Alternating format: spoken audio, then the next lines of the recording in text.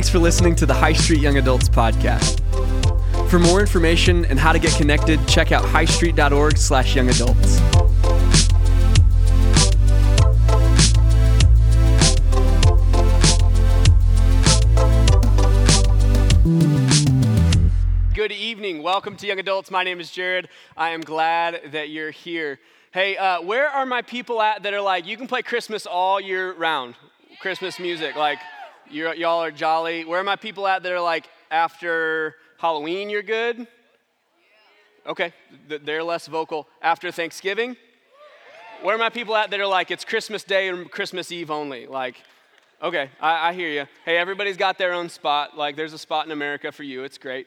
But we're really excited for Christmas this year. Me and my wife, Tyler, have 3 little boys. Thatcher's 4, Jetson's 2, and Riggins is 4 months. And we're excited. We got to go in town. We're from St. Louis. Got to go in town and see some of our family this last week.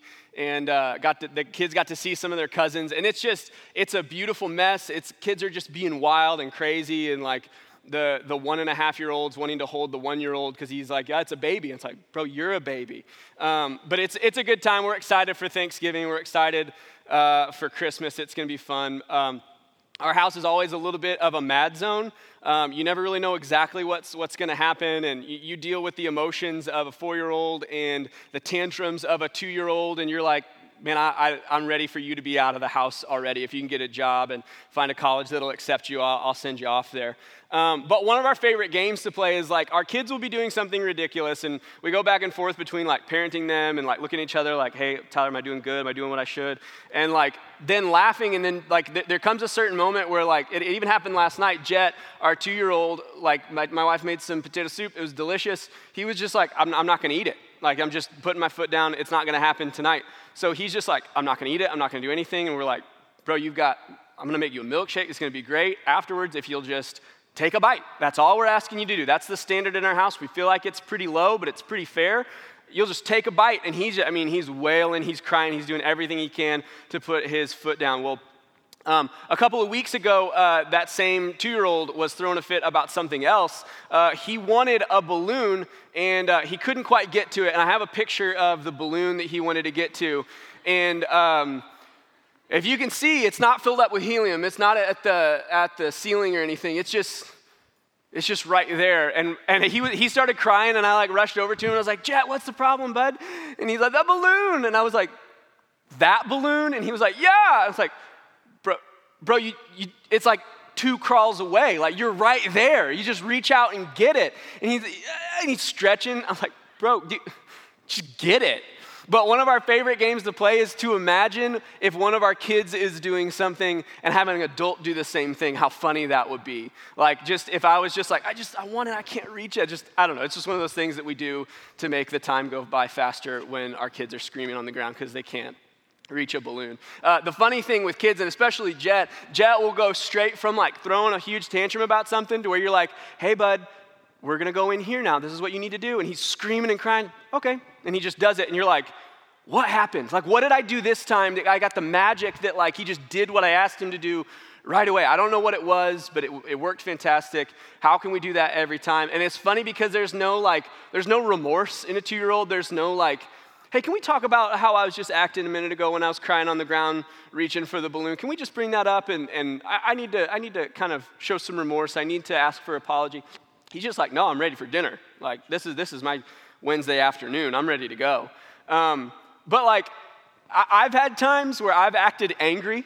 I've had times where I've done something I'm not proud of. I have times where I act in a way, whether it's internally or externally, or I think I'm hiding it well and I'm really not, where I'm like, man, I need to walk that back and I'm not proud of who I was just a minute ago, and I need to apologize to somebody. Hey, the way I said that wasn't kind, or I was trying to be funny and I said something stupid, and you end up looking at for me, it's especially when I go to bed at night, I'm like, man, I should have just phrased this thing that way. I shouldn't have said it that way. I should have done it a little bit better. I should have been a little bit more kind. And I never end up looking at my life going like, man, I wish I would just gotten a little bit more angry with that person. Maybe if I would have just gossiped just a little bit more to one more person, maybe my day would have gone just a little bit better. Maybe if I just had one more impure thought, maybe if I would have just clicked that thing, Maybe if I would have just said that thing under my breath, man, maybe that would be better. No, nobody lives that way. Nobody ends up looking at the end of their day going, man, I wish I was more bad and less good. Everybody wants to be a good person. Everybody wants to be filled with goodness. Everybody wants less bad in their life and more good. We're in Colossians 3 tonight, and that's very much what Paul is talking about. If you have your Bible, open it up to Colossians 3. We're going to be in 1 through 15. Logan talked about 1 last week, and that's really our jumping off point. That he looked at like, hey, how, for the people that are in Christ, how do we change our perspective? How do we look on the things that are heavenly? How do we look on the things that are godly? And it changes things for us. It changes maybe not our circumstances, but it changes our perspective. Why? Because, and it says it in the last verse, you've died and your life's been hidden with Christ. When Christ is in your life and appears, you also appear with him in glory. And it's important. The reason that we're talking about the same scripture that Logan talked about last week is that is the springboard for what we are talking about tonight. And I feel like I need to give a qualifier and I need to give a preface so that you don't hear what I'm not saying. Tonight, Paul says a couple of things in Colossians that are very practical. They're very good. They're good to hear. There's some healthy things for us in there.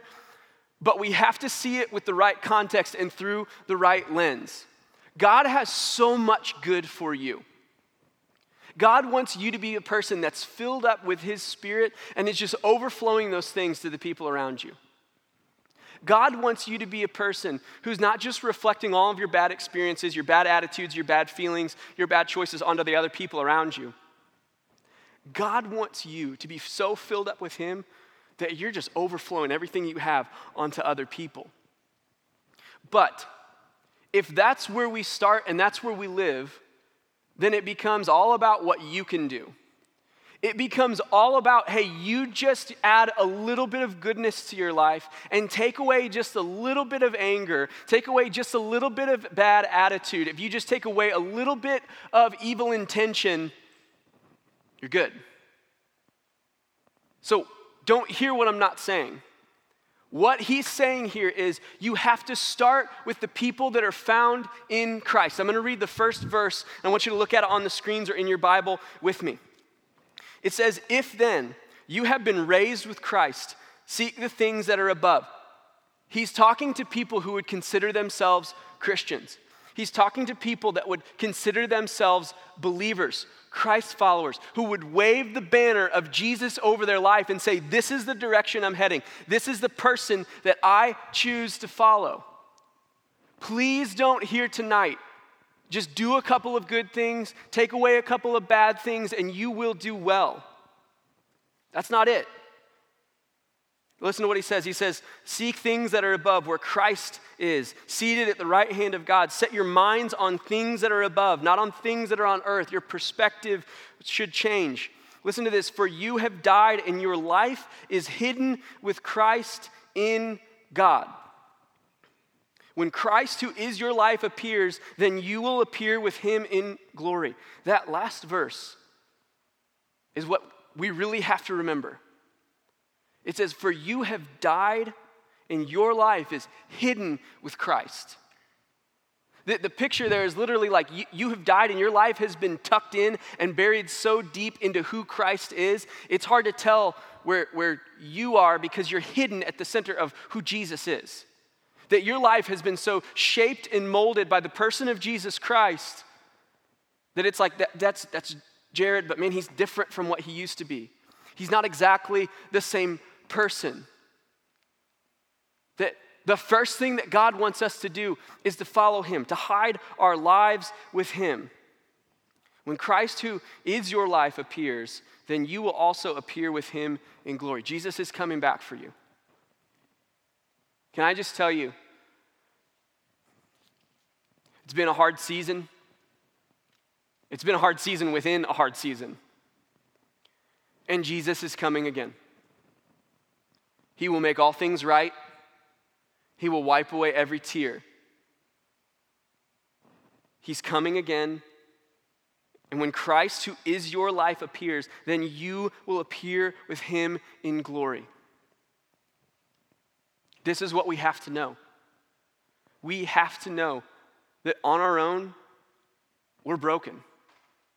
Ephesians 2 says that we were dead in our trespasses, that we were spiritually dead, separated from God, distant from Him, darkened to the things of spirituality, broken. We need help, and we can't do it on our own.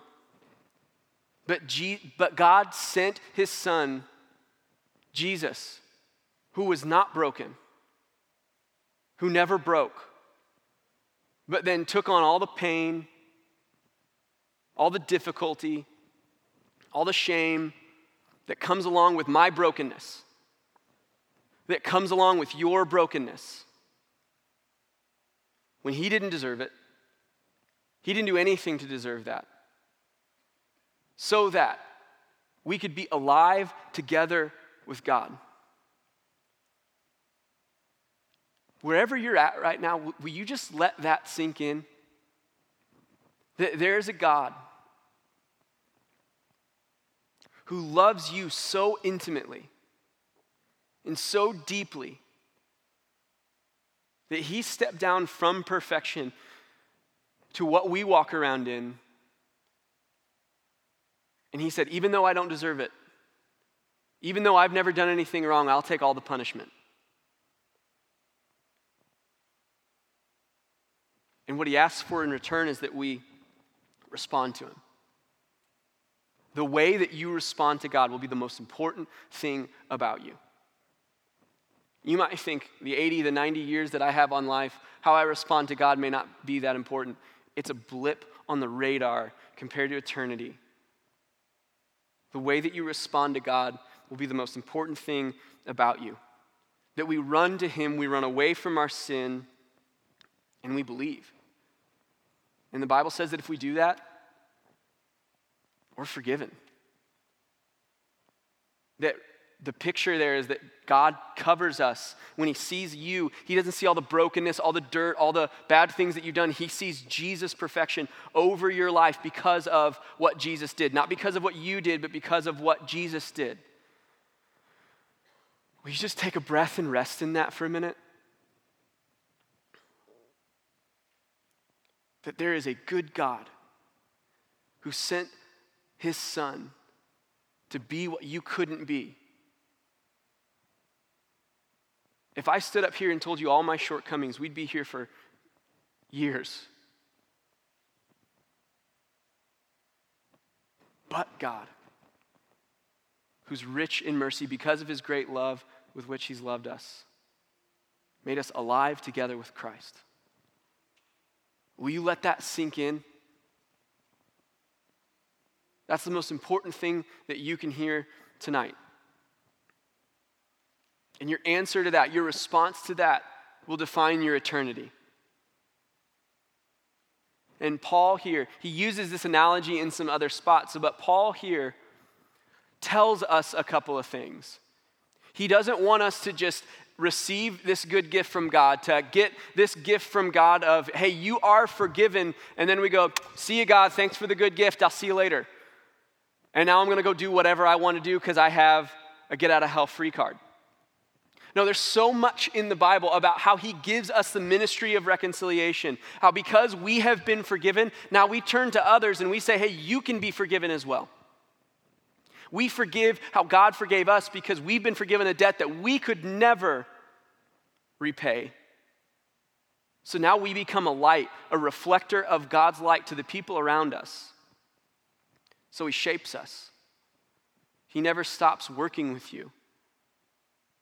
One of the greatest pain and lies that I ever believed in was that I'd accepted Christ at a young age. And I believe that I fully understood that as much as I could at a young age. But then I believed that because I had sinned, and God would never use me. Even though I was a Christian, that God would go, man, how can you believe that and still? But the good news is that the gospel doesn't stop at your salvation, at the moment of forgiveness. That the gospel continues to purify you.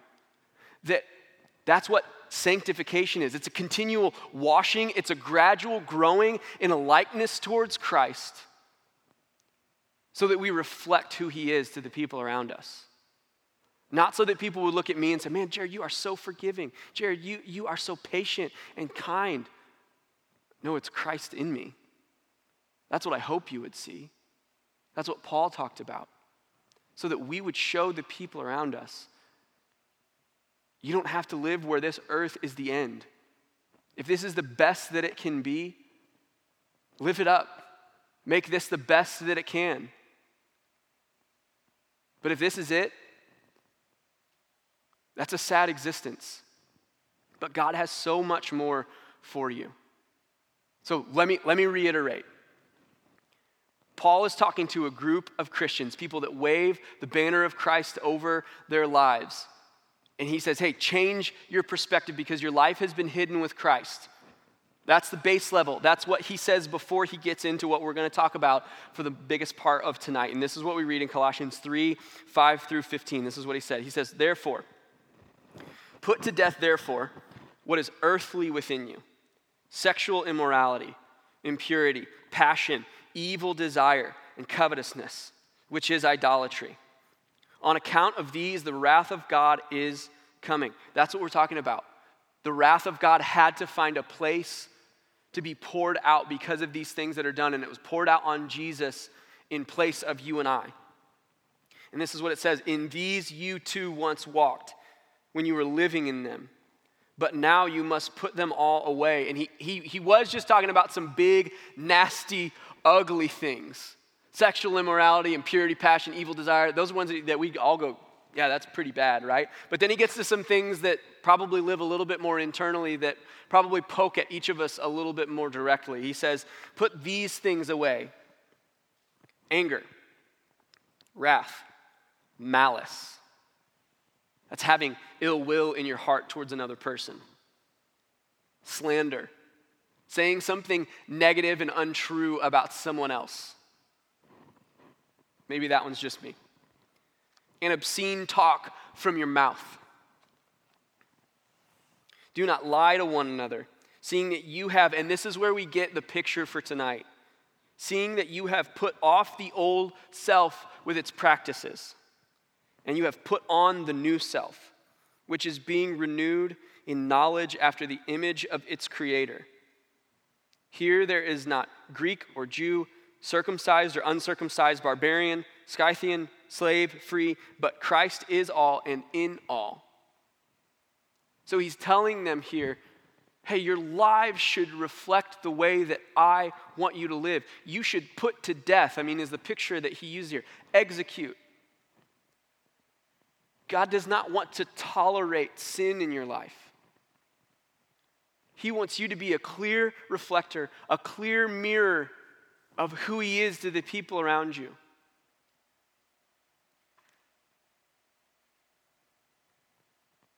Put them away. And he says, take off the old and put on the new. And in that last sentence, he's talking about kind of this caste system where they would have said, Greek and Jew and people that were born in the church and people that were born outside the church, and barbarian were people that were not Greek or Jew, and Scythian was like this nomadic people that didn't really have a home. And really what he was saying is like, hey, from the North Pole to the South Pole, from the east to the west, everyone, if they're in Christ, is on a level playing field. That in Jesus' eyes, in God's eyes, we're all children of his if we're found in him. There's not, wow, he does that one sin, or he has a past with that, so mine's not nearly as bad. He lumps in slander with wrath. He lumps in obscene talk with sexual immorality. That your sin grieves the heart of God. My sin grieves the heart of God.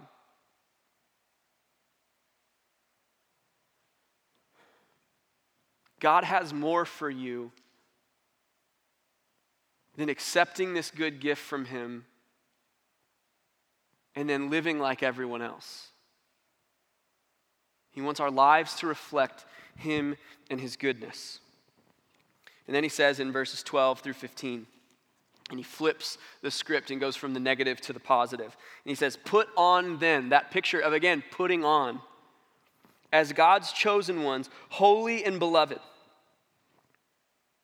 This is you. I mean, just take a minute and read those words again. As God's chosen ones, your Creator's chosen, holy, set apart, beloved. Did you know that you are loved by your Creator? More than you could ever fathom, you're loved. He just listed some of the nastiest sounding sins, and he said, hey, can I come in close and tell you, y'all are loved, chosen by the King of Kings.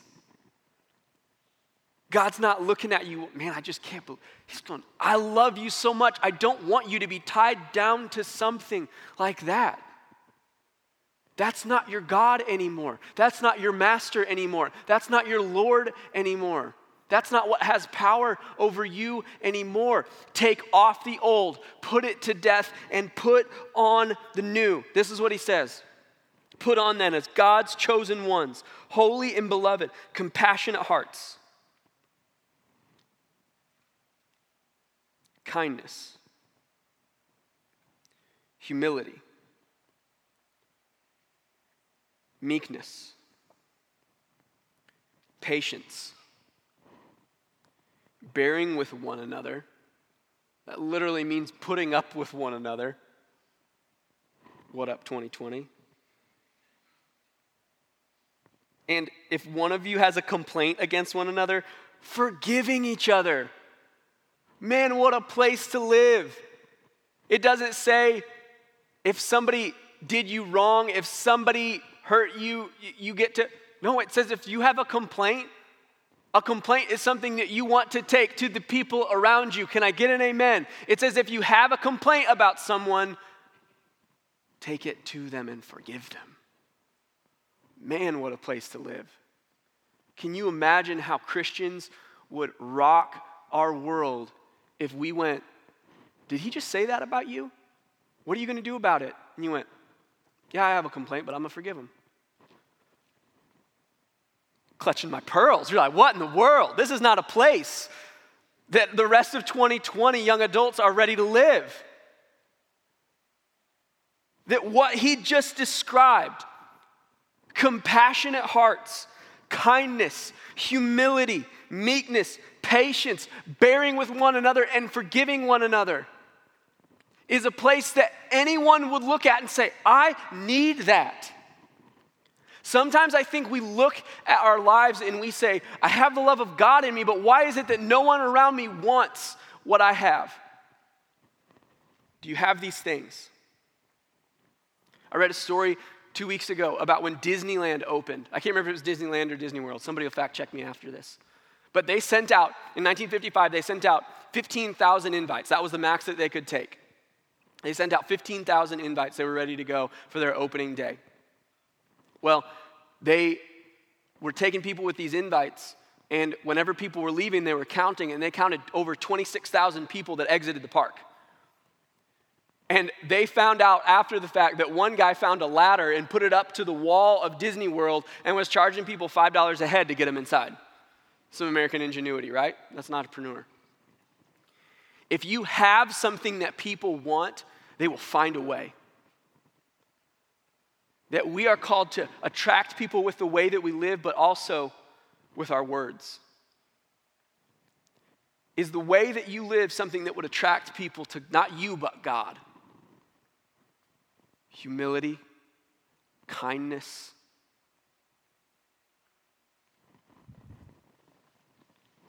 I say this all kicked my tail like a week ago, so I'm first in line with you. And above all these, put on love, which binds everything together in perfect harmony. And let the peace of Christ rule in your hearts, to which indeed you are called in one body, and be thankful. Man, what gratitude changes. Not just an attitude, but being thankful. The discipline of gratitude. Things really change. And I want you to understand, I want to reiterate, all of this is what God is telling, what Paul is telling Christians to do. That if you're here and you're like, I'm just checking this out, this isn't normally me, you just get to come in here, right? But we need to understand that the course of your life depicts your conduct.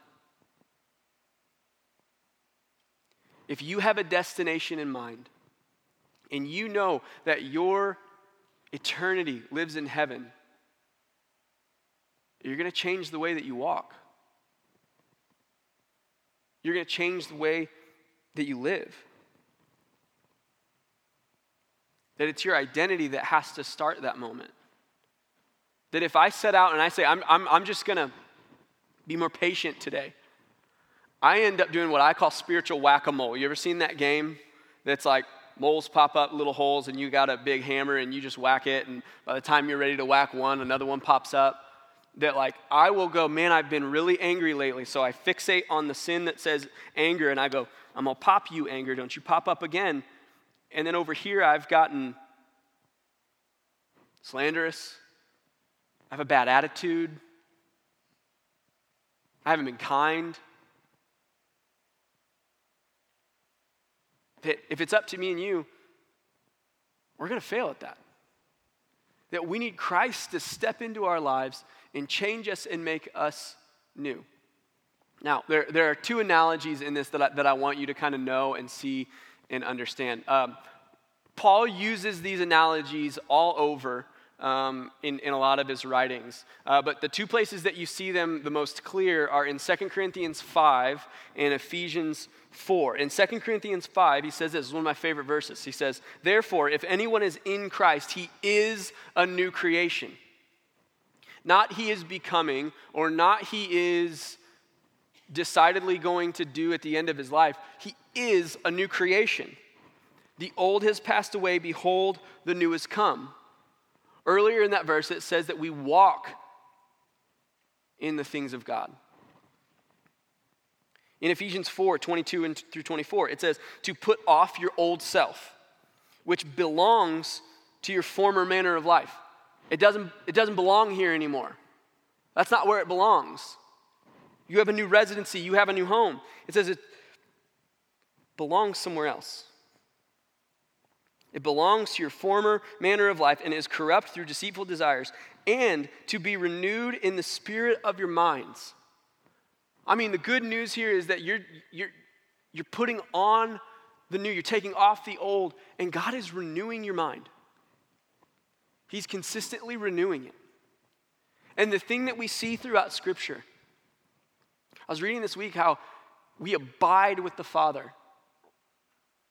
To abide is to just spend time with. That the common threads through all of these is that you become new by becoming near. I think sometimes I view it that, man, I really want to get cleaned up before I come back to God, and he'll go, how did you do that all by yourself? Jared, you did it. I can't believe you did that all by yourself. That's so great. Like I would do to my son if he drew something for me. But that doesn't happen. It happens through nearness with our Father, to see his ways, to understand what he does, why he does it, where we get that from. And we start to become new by being near. What's your nearness look like? At High Street, we talk about the 5 things. The first one's attend to service. You're all doing it. Great job. But then we talk about being in community, about spiritual disciplines. That's what that looks like. That Jesus called the church his body and his bride. This is my vehicle for showing the world. Are you putting yourself up next to Jesus' body so that you can see, man, I'm not doing some of these things. I am doing some things that I shouldn't be doing. I see that person's life looks different than mine, and I want to know why. Are you in any kind of community? I would challenge you. It's going to be a weird season. You're getting ready to, whether you're in college and you're getting ready to to be done for the semester, or you're just going to be traveling for the holidays, or whatever that looks like, it's going to be a weird time to be connected with community. But what if you found one person? What if you found two people and you said, I'm going to own my break. I'm going to do something difficult. I'm going to text you every day and tell you how I'm doing with the things that I struggle with. I'm going to let you ask me some questions that I may not like to answer. Why? Because nearness to God is what's going to bring us newness. What do your spiritual disciplines look like? Maybe you don't know what that looks like. Praying and reading the Bible. Talking to God like a friend. Those happen best in community. That's the first common thread that goes through these analogies. The second common thread is a couple of analogies that I want to show you for a second here. He talks a lot about taking off the old and putting on the new, and it's very much, the term there in the original language is putting on and off an outer garment. When I was in college, I was here in Springfield, and I had a friend who came to BBC that was from San Diego. And awesome San Diego. Justin, who's getting ready to come play the keys, is from San Diego as well. And I've had the pleasure of visiting a couple of times, and it might be one of the most beautiful places on earth. When I visited, it was like late May, early June, and they have this thing that's like, what is it called, Justin? June gloom? Am I right? Sure. He said sure. And they're like, it was like cloudy for 3 days in a row, and they're like, sorry about the weather. This is terrible. And I was like, y'all, today it was hot this morning and rainy and cold just a minute ago. So like, Missouri is just bipolar when it comes to its weather. So I'm like, that's whatever. But Jesse came to Springfield, and Jesse pulled up in wintertime. He came back from break, and Jesse had this little thin, like, shell of a coat, and he's wearing it. He put it on, and you're like, Jesse, that's a thin coat, bro. Like, it's negative 10 degrees. And he's like, never had to own a coat before. Yeah, all right. Do you need one? No, I'll be good. And I remember doing something with him when it was like negative 10 degrees outside, and dude was cold, right? Like, this provides some stoppage to like rain and some wind, but it doesn't do anything else. And finally, Jesse was like, hey, I just got to go to the mall or to the store. He's like, I need something with a little bit more substance. And he went to the store and he found something that would give him a little bit more coverage, a little bit thicker, keep him a little bit more warm. And he went and grabbed a good-sized winter coat. And he put it on. Why? Because his destination, his location, determined his conduct. If you're someone who's claiming that your life, if you're alive together with God, is your conduct sporting that? Is your conduct reflecting that? I can't be the one who looks at your life and says, these are all the things that you're doing, but you can look at your coat. You can look down and go, this is the old me. That belongs over there. It belongs to my former life. It's dead. I put it to death. I choose to take it off today. And if I look down and I see it on again, I'm going to take it off again today. And I'm going to put on those good things of God. Will you be resilient in that area? Will you choose to put on the things of God? Because that's where your destination lies. Here's the second analogy. Me and my wife, when we first got married, we moved into a house on Catalpa Street, kind of on the west side of Springfield. And it was a great house. We lived in it for about 2 years. And about 4 years ago, 2 years after we got married, we had an opportunity to buy another house. And we went ahead and did it. It was a great house, a little upgrade. And it was an interesting thing because me and my wife both did this in different times. But we would be like on the phone, leaving church or leaving school or leaving something, and you'd be on the phone and it's like, I ended up at my old house. I just pulled into the driveway. I'm going to be a minute. And I'd get to National and Grand where I normally turned right, and I'd go, I got to go straight to get to the house on Dallison. That's what I need to do.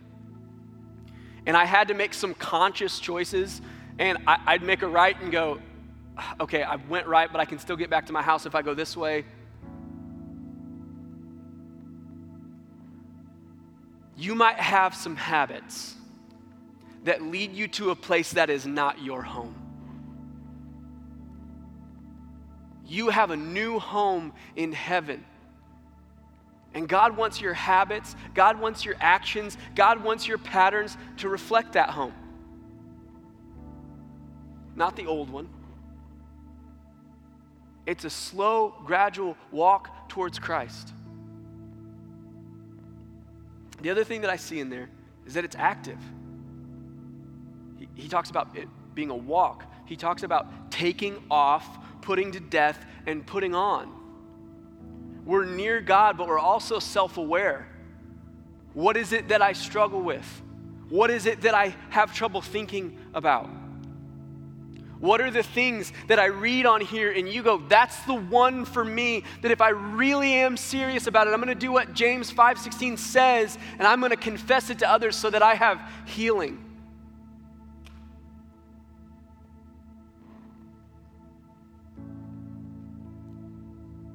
If you have been raised with Christ, seek the things that are above, where Christ is.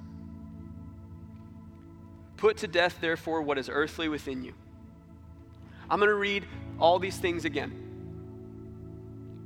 And I want you to see this as a checklist in your life. I can't do that for you. Only you can do that. You don't do this for the person sitting next to you. You don't do it for your roommate. You don't do it for your mom or your cousin or your sister. You do it for you. Put to death, therefore, what is earthly within you: sexual immorality, impurity, passion, evil desire, covetousness, which is idolatry. But now you must put them all away: anger, wrath, malice, slander, and obscene talk from your mouth. Don't lie to one another, seeing that you have put off the old self with its practices and put on the new self, which is being renewed in knowledge after the image of its creator. Put on then. Is this you? Would you describe yourself this way? Between you and God, would he describe you this way? Having a compassionate heart.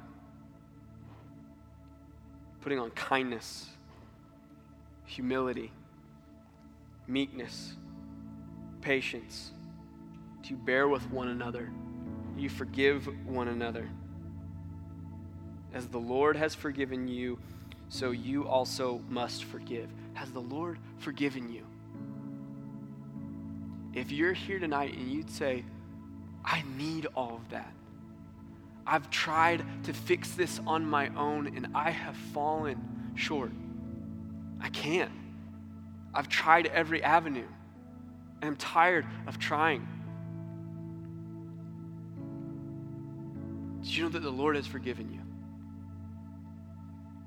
And that if you believe and run to him, he'll forgive you.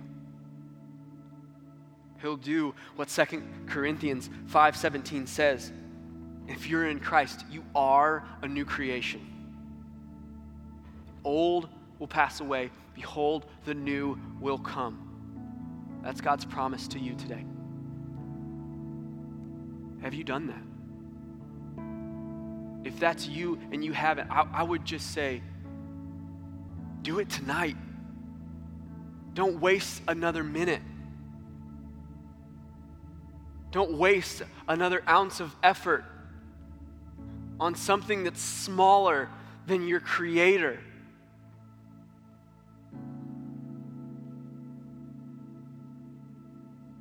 Turn to him.